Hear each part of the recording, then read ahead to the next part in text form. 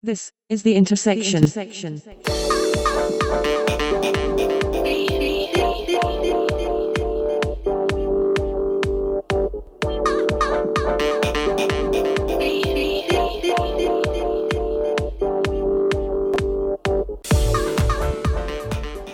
is The Intersection podcast for Saturday the 14th of January 2017, Episode 1, The Joy of Switch.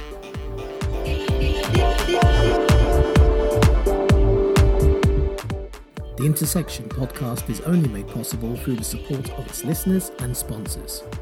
If you have a product or service that you feel may appeal to our audience, please contact sponsor@intersectioncast.com. Hello and welcome. It gives me great pleasure to introduce you to the very first episode of the Intersection podcast. My name is Jonathan Wildman and I will be your main host. As this is a brand new show and you're a brand new audience, I figured that we should start things off with a little bit of a getting to know you introduction. I'm from London in the UK, that's where I'm based and where most of our episodes in future will be recorded from. A little bit about myself. By day, I am a systems developer for a large organisation. By night, I am a freelance web designer. On occasion, on part-time, I am an independent filmmaker. The main reason we decided to do this podcast, well, I say we, I mean myself and a group of friends, is it's something we've been talking about getting started on and off for the best part of a year. We decided that this would be the best opportunity to do it right at the beginning of 2017 and just to finally get things off the ground. The main reason being, while there are plenty of podcasts out there, not many look at things from a UK perspective, and that's something that we found quite frustrating. Nothing more frustrating about hearing about products and services available to our friends in the United States, but not available to us, or not available to us at least in a straightforward way. So we'll be talking about the things that matter to you and telling you the ways you can access those things if they aren't immediately available. So a little bit about the podcast itself. We love technology. We consume it. We depend on it. It enriches our lives. We're slightly obsessive over it, and we're just as passionate about pop culture, from cinema to music to fashion and the other arts and beyond. Our modern-day lifestyles are the intersection of all of these facets, which is why we bring you this podcast, essentially to bant and rant about the things that we're passionate about from a British perspective. We figure that this podcast will probably be a weekly thing. We're looking to bring you episodes every week, and we're looking to bring them to you in a 45-minute to 1 hour format. The podcast will be available to you through all the usual channels, including the most popular one, that being iTunes. If you wish to find out more information about how to subscribe to our podcast and the many ways in which you can do that, or if you wish to listen to episodes via your web browser, visit our website intersectioncast.com, where all new episodes will be announced as they are published. So on with the show. Most weeks it will be myself flying solo doing this podcast, but I am hoping to bring in some co-hosts when they are available, and I'm also hoping to bring in some special guests.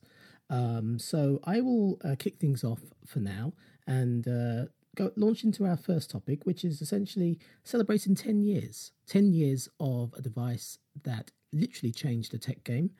No matter how you may feel right now about the company who manufactured the device, or whether you root more for their rivals, it was a game changer, and that product is the iPhone. And so it was on January the 9th, 10 years ago, in 2007, where Steve Jobs announced officially and unveiled the Apple iPhone. This is a day I've been looking forward to for 2.5 years.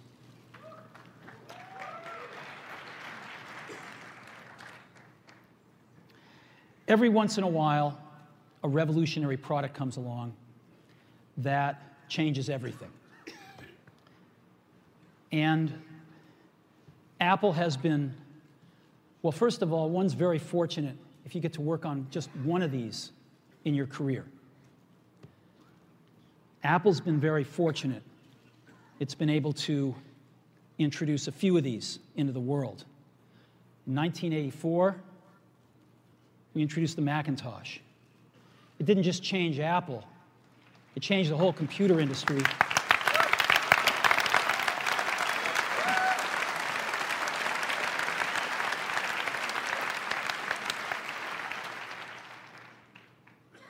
In 2001, we introduced the first iPod.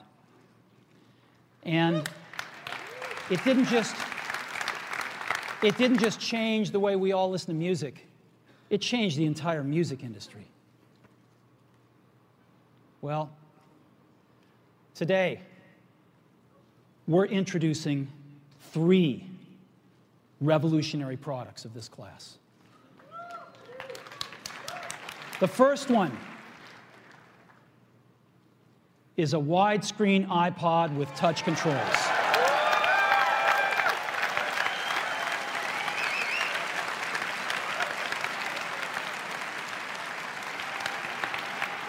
The second is a revolutionary mobile phone.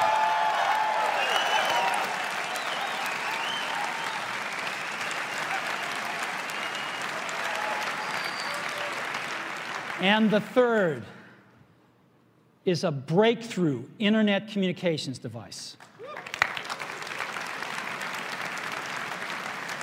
So, 3 things: a widescreen iPod with touch controls, a revolutionary mobile phone, and a breakthrough internet communications device.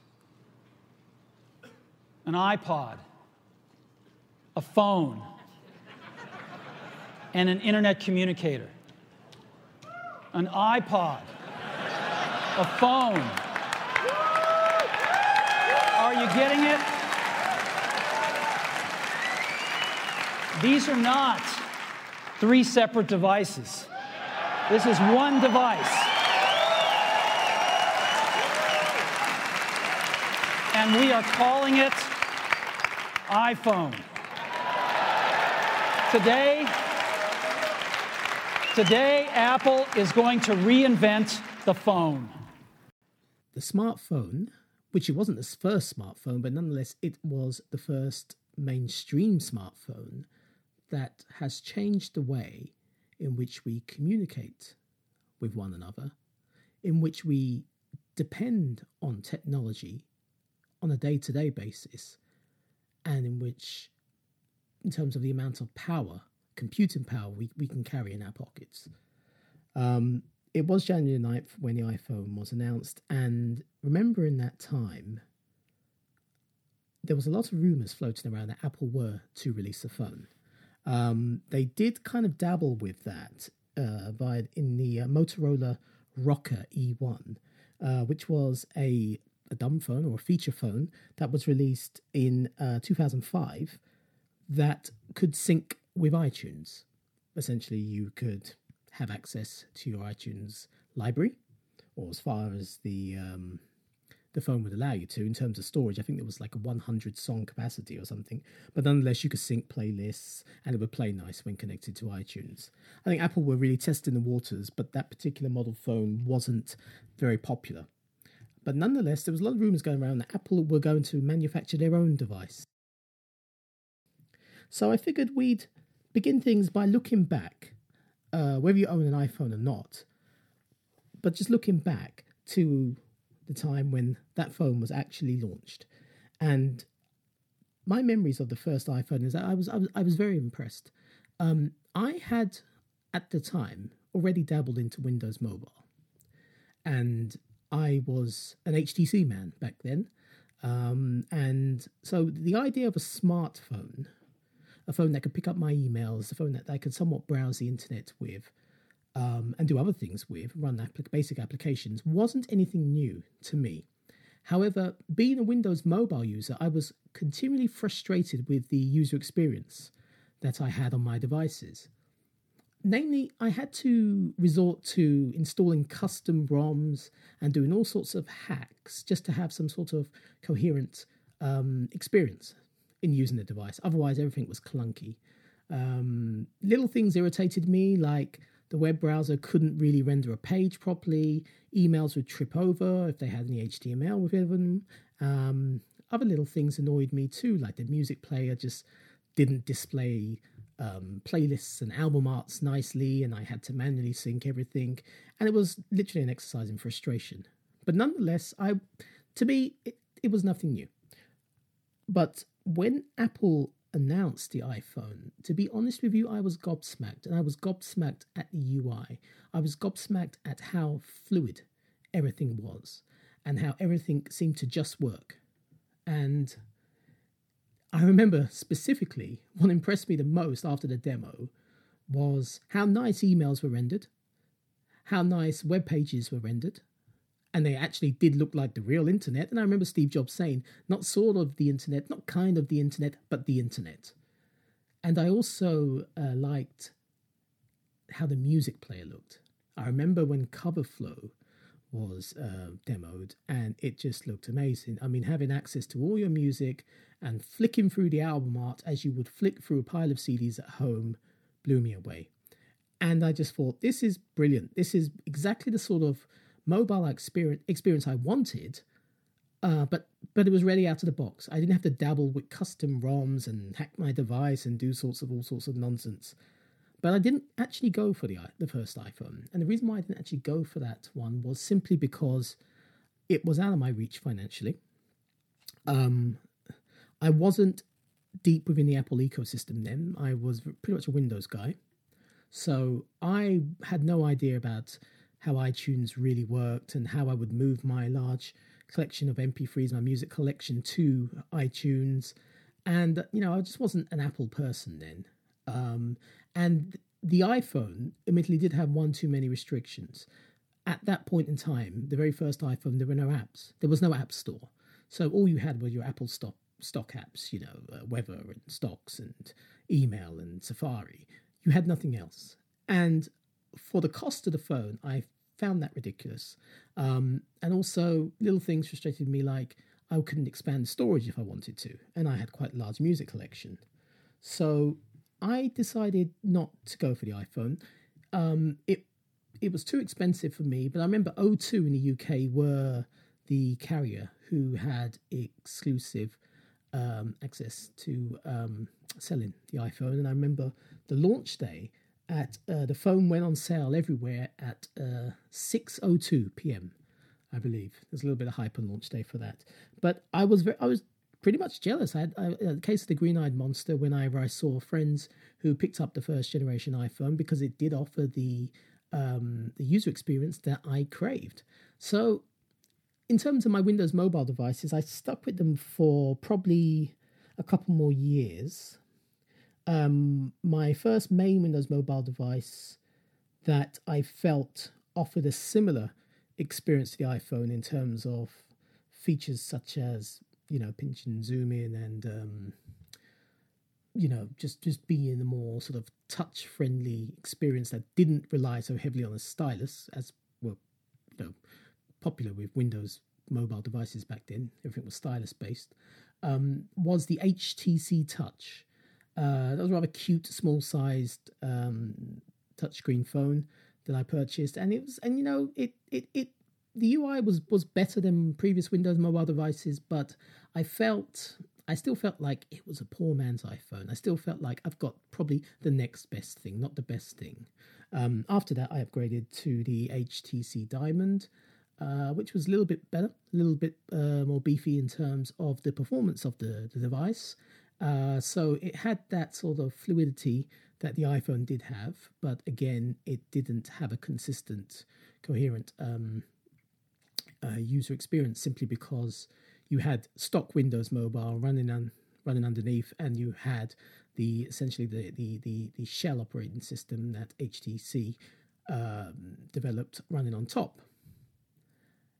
So basically, after that, I figured, okay, I'm getting a little bit envious now. And it was after when Apple announced the App Store, they launched the App Store, the iPhone 3G was released. Then I thought, okay, I think I'm gonna buy it. I'm gonna try this out. And it wasn't until the iPhone 3G that I actually jumped, and I took a chance, and I never looked back. To be quite honest, I've had nothing but iPhones since.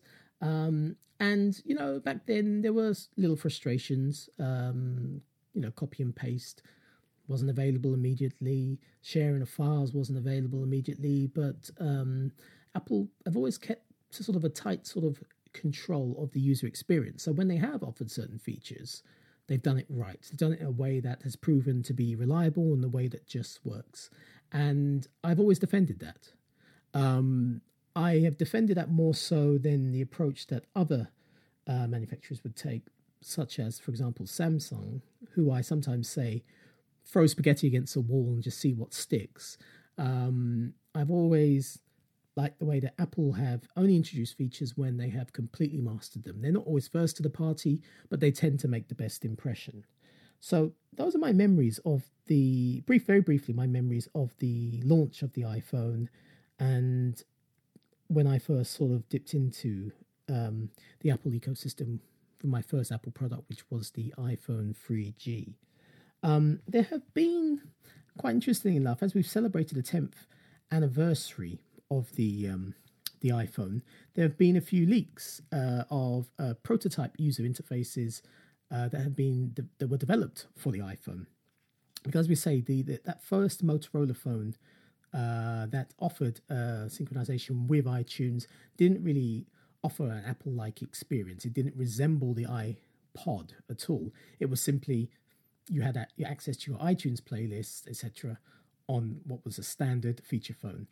So there was a number of interesting, and we heard rumors about this for years, but a number of interesting user interfaces that were developed for the prototypes of the original iPhone, and one of which included the virtual click wheel. And it is Sonny Dickinson's website. On his website, he actually unveiled video. How he got this, I don't know. Showing this user interface. And what Apple essentially did was they had a widescreen, as the iPhone does do, but they had a virtual click wheel at the bottom, and it pretty much looked like a standard iPod interface. And the idea was to have a virtual click wheel simply because they wanted a device, an iPod-style device, to have a screen large enough to offer widescreen video. So that looked pretty good. I mean, it looked pretty nifty if you could consider at the time, if you went from a standard iPod video to that, it would have been quite a bit of a jump. But the problem they found with that was there was no reliable way to make phone calls. So, and I've read a little bit about this. They experimented in all different ways that they can make that work, using the click wheel as some sort of rotary dialing system or something like that. And there was actually an old Nokia feature phone, and the model number escapes me right now, but where the numbers, which are hard keys, were arranged in a circular fashion. And Steve Jobs actually said to the engineers at Apple that, hey, make something like this that works better. And obviously they struggled with it. They failed to do it. So they decided that while they mastered the click wheel interface for navigating your way around the phone itself and the operating system of the phone itself, it just fell over for the simple task of actually making phone calls. Now, The Verge recently published a very good interview with Tony Fadell. Now, Tony Fadell, as many of you know, was sort of the father of the iPod. He was the designer at Apple, and he also worked on Apple's audio product strategy. Tony actually goes out of the way to set the record straight about the origins of iOS and the iPhone itself. First of all, Tony mentions that the video that has been leaked on Sonny Dickinson's site, which clearly shows a virtualized click wheel and an iPod-style interface running on what seems to be a prototype iPhone itself, wasn't actually running on a prototype iPhone. It seemed the concept of that particular user interface, having a virtualized click wheel, never made it past an emulator running on the Mac. Fadell claims that somebody is obviously in the interim ported the interface over onto an iPhone and recorded the video. He then goes into detail about the approach Apple took in terms of designing the user interface for the iPhone. And contrary to the rumours over the years that there are actually two competing teams, one led by Scott Forstall and the other one led by Fadell himself, they weren't actually competing against one another, but rather experimented on different types of ideas. Fadell's team was looking at the iPhone operating much like an iPod, with a virtualized click wheel and the navigation very much like an iPod at the time. Scott Forstall was working on a stripped-down version of OS X, which was the one that basically Apple went for and evolved into iOS as we know it. Now, the Verge interview is a fascinating read, and if you haven't done so already, I urge you all to check it out. I'll leave a link to it in the show notes, but it's particularly fascinating to look back at the origins of such an iconic product.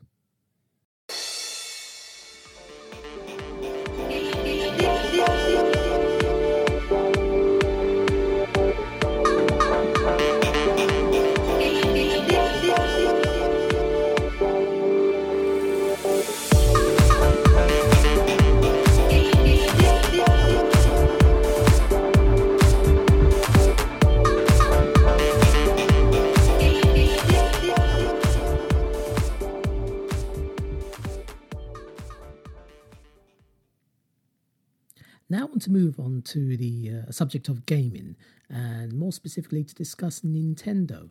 Now, I've always been a Nintendo fan, and I know that these days they're not quite as popular as they were in the 80s, that people in the UK, I find, tend to gravitate more towards the likes of Microsoft's Xbox or Sony's PlayStation brands, because they offer a more quote-unquote mature experience, even though I don't quite find ultraviolence mature, but nonetheless. And Nintendo's games are very much, they're heavily franchise-based and based on fantasy. You know, you have characters such as Mario and Link from Legend of Zelda, and they are... One thing you can say about Nintendo is that their brand is very well known. The characters in the franchises, many of their games, are very well known worldwide and have been known for generations. So with each generation, we get a new iteration of game for that particular franchise. And Nintendo haven't really had much luck recently outside of the handheld space. The handhelds, since the Game Boy through to the Game Boy Advance and through to the DS and the 3DS, have always been very, very successful, extremely successful. But they've tended to struggle in the home console space, I would say, since the Nintendo 64. And that's been for a number of reasons. But Nintendo have a very die-hard fan base who love their titles, who love their, you're getting a AAA experience when you buy a Nintendo developed title. And because of that, Nintendo have had somewhat of an arrogant approach when it comes to third party developers, in the case that they don't actually need them. So in comparison to the likes of Sony and Microsoft, Nintendo machines haven't always been that easy to develop for, and Nintendo haven't gone out of their way to schmooze with the third-party developers and to get them on board, because Nintendo rely on their big titles that I already mentioned. And so the problem really, and I certainly find that over here, where everyone is into the likes of Final Fantasy and FIFA and games like that, is that Nintendo are lacking that third-party support, and it's affecting people's perceptions of their position in the video game industry, even though they brought us many innovations. Now, the Wii was a huge success. I mean, it brought motion controls to the mainstream, and I remember at the time, literally everyone I knew bought a Wii, and everyone knew the Wii, and everyone played Wii Sports, and it was a huge success. Unfortunately, Nintendo's follow-up to the Wii U, wasn't quite as successful, and we have a Wii U in our household, but it was released very quietly in the UK, and there was a lot of confusion. A lot of people I knew who were sort of more casual gamers didn't really understand that the Wii U was a new console, a more powerful console that offered different titles and a different gameplay experience through its gamepad, which has a touchscreen integrated, and you can sort of play it away from your TV, etc. So it wasn't very successful because people felt, well, I've already got a Wii, I don't need another Wii. and it didn't do too well. But there were some good titles on that. Some new franchises such as Splatoon were introduced. They finally brought us a sequel to Star Fox. Smash Brothers on the Wii U is phenomenal, as is Mario Kart 8, which is an absolute riot to play. It's great fun when you've got a group of mates around at your house, or the online experience is brilliant as well. And that's something that was really good about the Wii U, because Nintendo made much more of an effort to give us a good online experience. They introduced online communities centered around the Mii avatars, and you could do things like share screenshots and video of your gameplay, and you could do things like give tips and advice and send little sketches, and they put a lot of thought into it. And it's such a shame to see that a lot of that went ignored with the Wii U, which was a commercial disaster, I think. Now, the Wii U was supposed to have one last AAA title, and that was The Legend of Zelda, The Breath of the Wild, which looks absolutely stunning, if you get a chance to see a video of that online. But it seems they're taking the same approach now, as to what they did with the GameCube when it got to the end of its life. The GameCube was supposed to have, sort of as a farewell, The Legend of Zelda Twilight Princess, but the machine wasn't doing too well at the time. So Nintendo abandoned that release and took it to their next console at the time, the Wii. And the same thing is happening with the Breath of the Wild. It seems like this is now going to be a launch title for their new console. It will still be released on Wii U, as Twilight Princess was still released on the GameCube, but it's sad that Nintendo can't give their consoles a decent send-off, a decent farewell. They just tend to be abandoned and they move on to the next thing, which is slightly frustrating. But that next thing actually was introduced to us. It was introduced to us in 2016, and it came somewhat out of the blue. It was October 2016 when Nintendo revealed their next console called the Switch.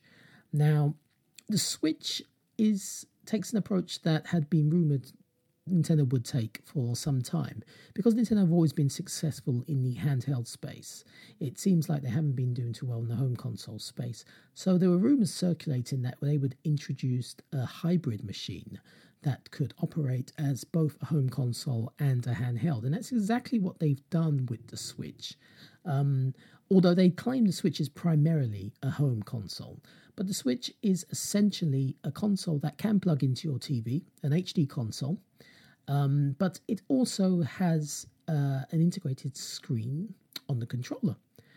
The actual, so you have the screen, which you can take away and operate as a handheld.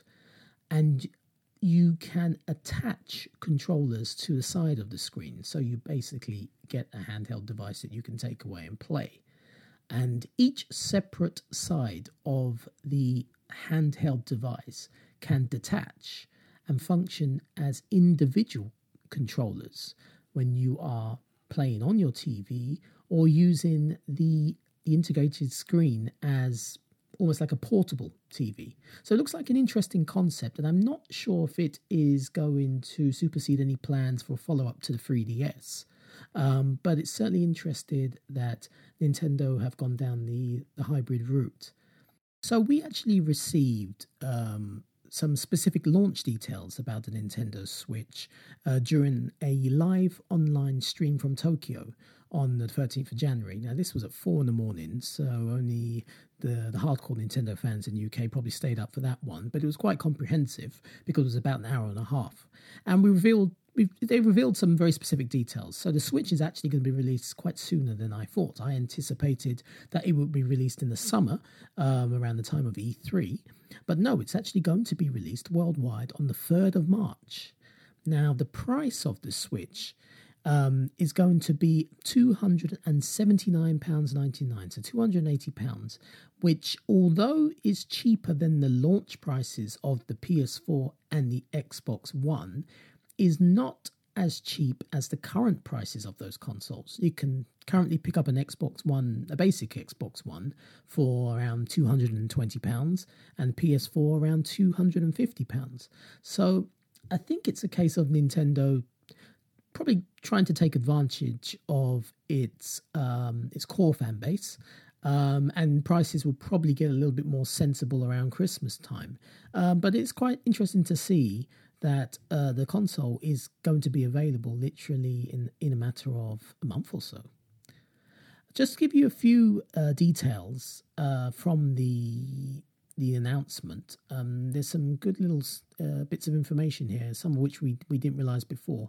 It seems like they are really pushing on the multiple ways that you can play the Switch, and that all games have been designed to take advantage of playing the Switch in either TV mode, which is the traditional way, connect the console to the television, in tabletop mode, which is using the integrated screen as like a portable TV, as I mentioned, or in handheld mode, which is just holding the thing like a handheld device for one player to control.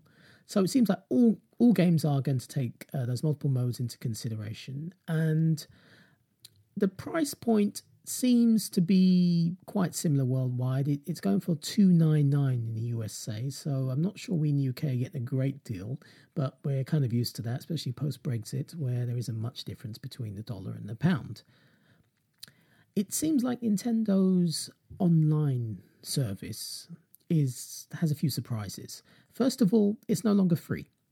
They did mention that there will be a free trial of their online service at some point at launch, and no details about how much it's going to cost after that trial expires and how long that trial is actually going to be. Now, that's disappointing because the Nintendo difference was to just keep things simple.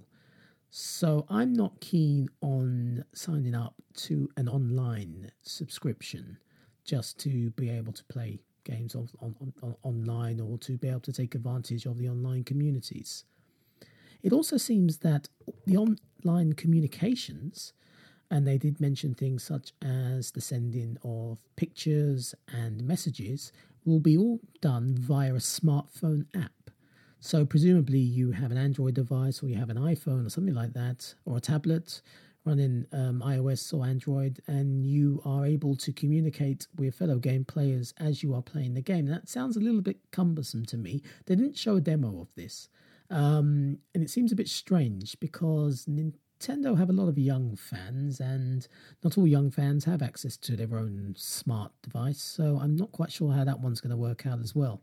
A few nice announcements, one of which is region lock-in is a thing of the past, and it seems like Nintendo are abandoning this concept of tying things down to specific regions based on the fact that this is actually getting a worldwide release exactly the same time, all regions. Battery life is going to vary when you run the device as in handheld mode. It's going to vary depending on the type of game you're playing, and I guess how what sort of system resources that game is using. And Nintendo specifically said that it's going to run from between 2.5 hours to 6 hours. They did give an example of the Legend of Zelda game. You'll be able to run that one for 3 hours before recharge. I think that's quite poor. I can't see that working out if you've got a long flight and you just want to play some games. So it does suggest to me that this is primarily a home console. And although it can operate like a hybrid device, this isn't necessarily going to be a replacement for the 3DS. I would have thought battery life would have been more of a consideration if that was the case. The small controllers that click on to form the click onto the screen to form the Nintendo Switch are called Joy-Cons. And as I say, they separate from the screen to function as separate controllers when you're playing in TV mode, or they can act as a single controller when attached to the screen. So they each have trigger buttons and an analog stick and a D-pad. Now, they did mention the technology in these Joy-Cons, and there's a few surprises, actually. They haven't completely abandoned motion controls. There are accelerometers within them, so we can still have Wii-type games. And in actual fact, they actually demoed some Wii-style games, there's a party game called 1-2 Switch, which will be available at launch, a bunch of mini games. And it essentially shows people playing very much like a Wii, but the difference is they were able to do things off screen. For example, they showed a quick draw challenge, like in an old Western, to see who could pull out the controller first and fire the button. And they said their approach with that was they want people to be able to have fun and enjoy this device away from staring at the screen, as well as staring at the screen. So that seems quite interesting. But the Joy-Cons have a lot of technology packed inside, as I say. They've announced something new, which we weren't aware of before, called HD Rumble. Now, HD Rumble is... It's a little bit more sophisticated than standard force feedback. They mentioned specifically that you could rattle a Joy-Con, almost like you're rattling a glass with ice, and you can feel how many ice cubes are inside. They mentioned using the technology in that manner. And so that would open up new possibilities in terms of gameplay experiences. So it's nice to see Nintendo still quite innovative, and I hope that they give us good examples of how this technology can be used. So that's HD Rumble. Other highlights are the titles themselves. There's a game called ARMS, which seems to be a fighting game, much like it reminded me of Wii Sports Boxing, where you take the controllers, you take a pair of controllers, and you sort of you swing your arms about and you extend your arms in battle as you're fighting. Well, ARMS seems to be a game based on that concept, and that it's a new franchise from Nintendo, and it will be available at launch. And it seems like the Switch Joy-Cons have the technology to know exactly where you're aiming. There are little cameras in each of them, where you're aiming, how far away you are from the screen, etc. So that demos some of the technology too. They also announced a sequel to Splatoon, which was a sleeper hit on the Wii U, a very good franchise, I think, and a new Mario title. The new Mario title is called Super Mario Odyssey. It looks absolutely stunning. It's a 3D-based Mario game, and I see a lot of elements of previous 3D Mario games, such as Super Mario 64, Super Mario Sunshine, and Super Mario Galaxy. The concept of this one seems to be that Mario will visit many different types of worlds, and we see examples such as your typical sort of Mushroom Kingdom type world to almost realistic Planet Earth style worlds where you actually see people roaming around in the background, much like you do in something like Sonic Adventure on the Dreamcast. I mean, the game looks epic. And the disappointing thing, though, was that they said it's going to be released in Christmas 2017. So I think it's a shame that, yet again, Nintendo don't have a Mario game at launch. And relying on Zelda as being a AAA title at launch, when that particular Zelda was really developed for the previous generation console, isn't a good sign in my book. But as I say, I think this is simply a case of Nintendo trying to take advantage of their hardcore fan base, and that the real launch of the Switch will probably be around Christmas time, where there'll be more titles available and probably the price will be a little bit more competitive. And certainly with the Switch, Nintendo's relationship with third-party developers seemed to be a little bit more encouraging. There were a number making announcements during Nintendo's video presentation, including EA Sports. As you know, EA released one game on the Wii U, which was a very bad version of an old FIFA game, and never released anything since. But it seems like Nintendo fans will be able to get hold of a new FIFA game. FIFA was announced. Whether that will be FIFA 17 or later on in the year it'll be FIFA 18, we don't know just yet. But they claim that it will take advantage of the Switch's unique features and portability. A little bit of gameplay was shown, but nothing more than 4 or 5 seconds. Other developers in the video presentation included Sega and Square Enix. Nintendo also announced a preview tour for the Switch, beginning 6 weeks prior to the worldwide launch. They announced this specifically for the USA, saying that each weekend the Switch will be available to play in a major US city. They haven't, as of yet, announced anything for the UK, but we'll keep you posted if we find anything out. It would be foolish of them not to offer something similar in the UK, considering the launch is only around the corner, so stay tuned.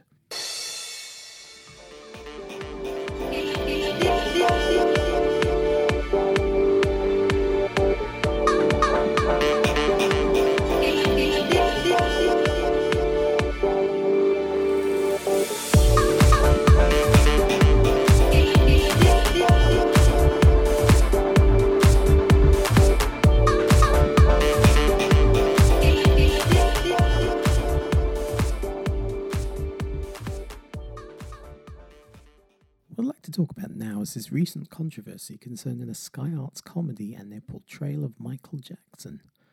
Sky have announced a new series of 30-minute comedy dramas called Urban Myths, and I believe it's broadcast this Thursday at 9 p.m. on the Sky Arts channel. The basic premise is that each episode would deal with an urban legend attached to a showbiz personality, many of which are deceased. The first episode, I believe, concerns a chance meeting between Bob Dylan and a plumber called Dave, when in fact Dylan was attending to visit Eurythmics star Dave Stewart in Crouch End. Subsequent episodes involve tales including the likes of actor Cary Grant tripping on LSD with drug pioneer Timothy Leary, Adolf Hitler getting rejected from art school, and writer Samuel Beckett driving who would one day become WWF Hall of Famer Andre the Giant of all people to school way back in the day. However, the recent uproar concerns an episode called Elizabeth, Michael and Marlon, involving, as you probably guessed it, Elizabeth Taylor, Marlon Brando and Michael Jackson. And to give a little bit of context, in 2001, Michael Jackson did a series of concerts in New York City, specifically at Madison Square Garden, celebrating 30 years as a solo artist. And his friends, Marlon Brando and Elizabeth Taylor, were special guests in the VIP area during his performances, and in the case of Liz Taylor, I remember she actually introduced him and his brothers when they did the reunion performance, but nonetheless they were there.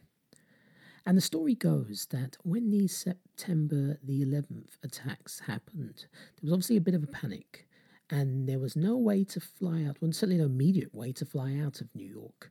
So Michael apparently had the idea that Marlon, Elizabeth and himself get in a car and take a road trip.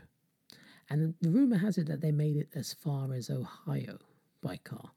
So the thing with this Sky Arts show is it deals with a series of urban myths and sort of reconstructs them in a what if this really happened approach. And as far as I know, the supposed myth about this particular trio of legends taking a long road trip across America is completely false. But while this notion certainly sounds quite amusing, it seems that the real controversy lies in the production company's decision to cast Joseph Fiennes, a white British actor, as Michael Jackson. I've heard lots of discussion about this. When this was initially announced several months ago, Michael's fan base went ballistic and protested and sent letters of complaint and just made a lot of noise. Deeply offended, saying that Michael Jackson would be completely insulted if a white actor was made to play him, because Michael Jackson, despite the way he looked, and we know now that he did suffer from vitiligo, was a black man and he was a proud black man. And people like to mention specifically the interview that Michael Jackson gave to Oprah Winfrey, which I believe was in the 90s, explaining that he would be horrified and insulted if they used a white actor to play him. He very much considered himself black. Now, I have mixed feelings about this. I've heard different sides to this argument. I've heard people say that the decision to cast Fiennes as Michael Jackson is just as offensive as putting a white actor in blackface, which would be offensive.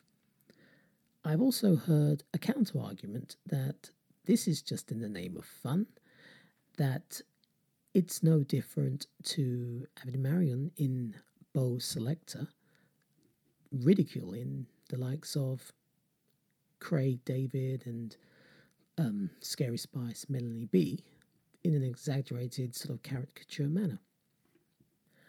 But the situation really came to a head this past week when members of the Jackson family on Twitter expressed their outrage and their offence at this casting decision.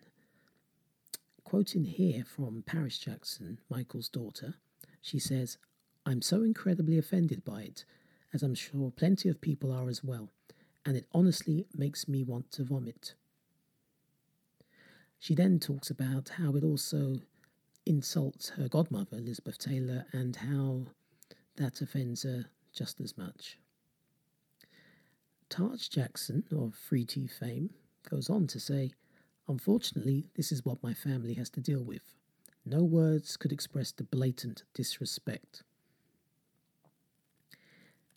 It seems that these very public comments from Michael's family has prompted Sky to pull the episode. We did get a little bit of a peek of the episode during a commercial that they were showing on TV promoting the show. And you probably see 2 or 3 clips with Fiennes as Michael Jackson, and you don't hear much from him. I think he has 1 line of dialogue in the commercial. But Sky decided to pull the show, and Sky's comments are as follows. "We've taken the decision not to broadcast Elizabeth, Michael and Marlon, a half-hour episode from the Sky Arts Urban Myth series, in light of the concerns expressed by Michael Jackson's immediate family. We set out to take a light-hearted look at reportedly true events and never intended to cause any offence. Joseph Fiennes fully supports our decision." Now, I myself, I've always been a huge Michael Jackson fan, and I've been hugely defensive of Michael Jackson, who was an incredible artist. We'll probably never see anyone as talented as him, as a showman, as a singer in our lifetime. He was a complete package on stage, and I've always been defensive, as I said, and I've always been appalled with the amount of flack that the tabloids have given him and still give him, and the crude jokes that are attached to him.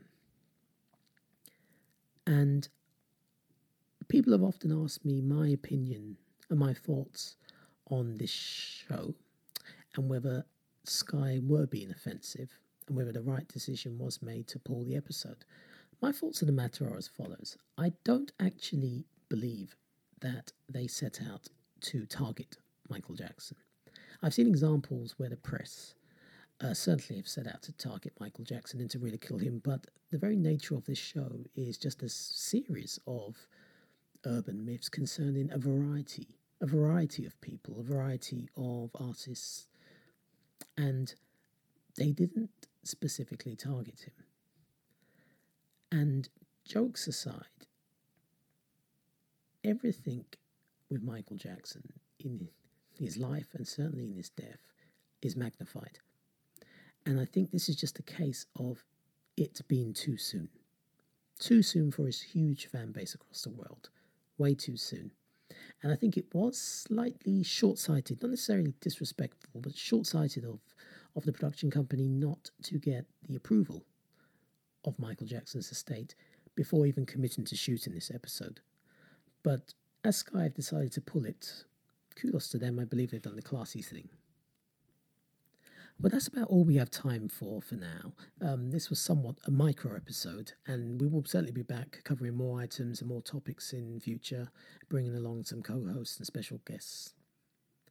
I'm off to get ready now for a masquerade birthday party, and as a glasses, where I'm having a little bit of problem finding a suitable mask. So there seems to be a gap in the market there. But I thank you guys for listening. Thank you so much. It is appreciated. Please do subscribe, as things will get bigger and better. You can find more information about the topics and news stories that we've covered in today's episode within our show notes. And remember, you can leave your comments and feedback for us in a variety of ways. You can email feedback@intersectioncast.com.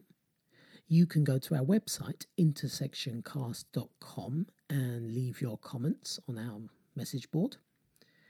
You can go to our Facebook page. You can find us at facebook.com/intersectioncast and leave your comments there. Or you can find us on Twitter at twitter.com, and our username is Let's Intersect.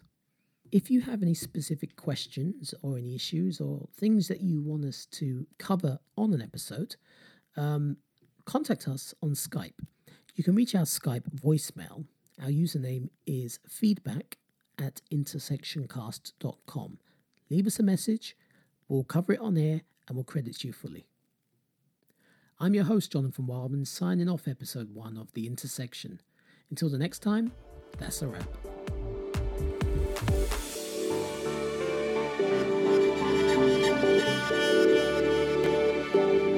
The Intersection.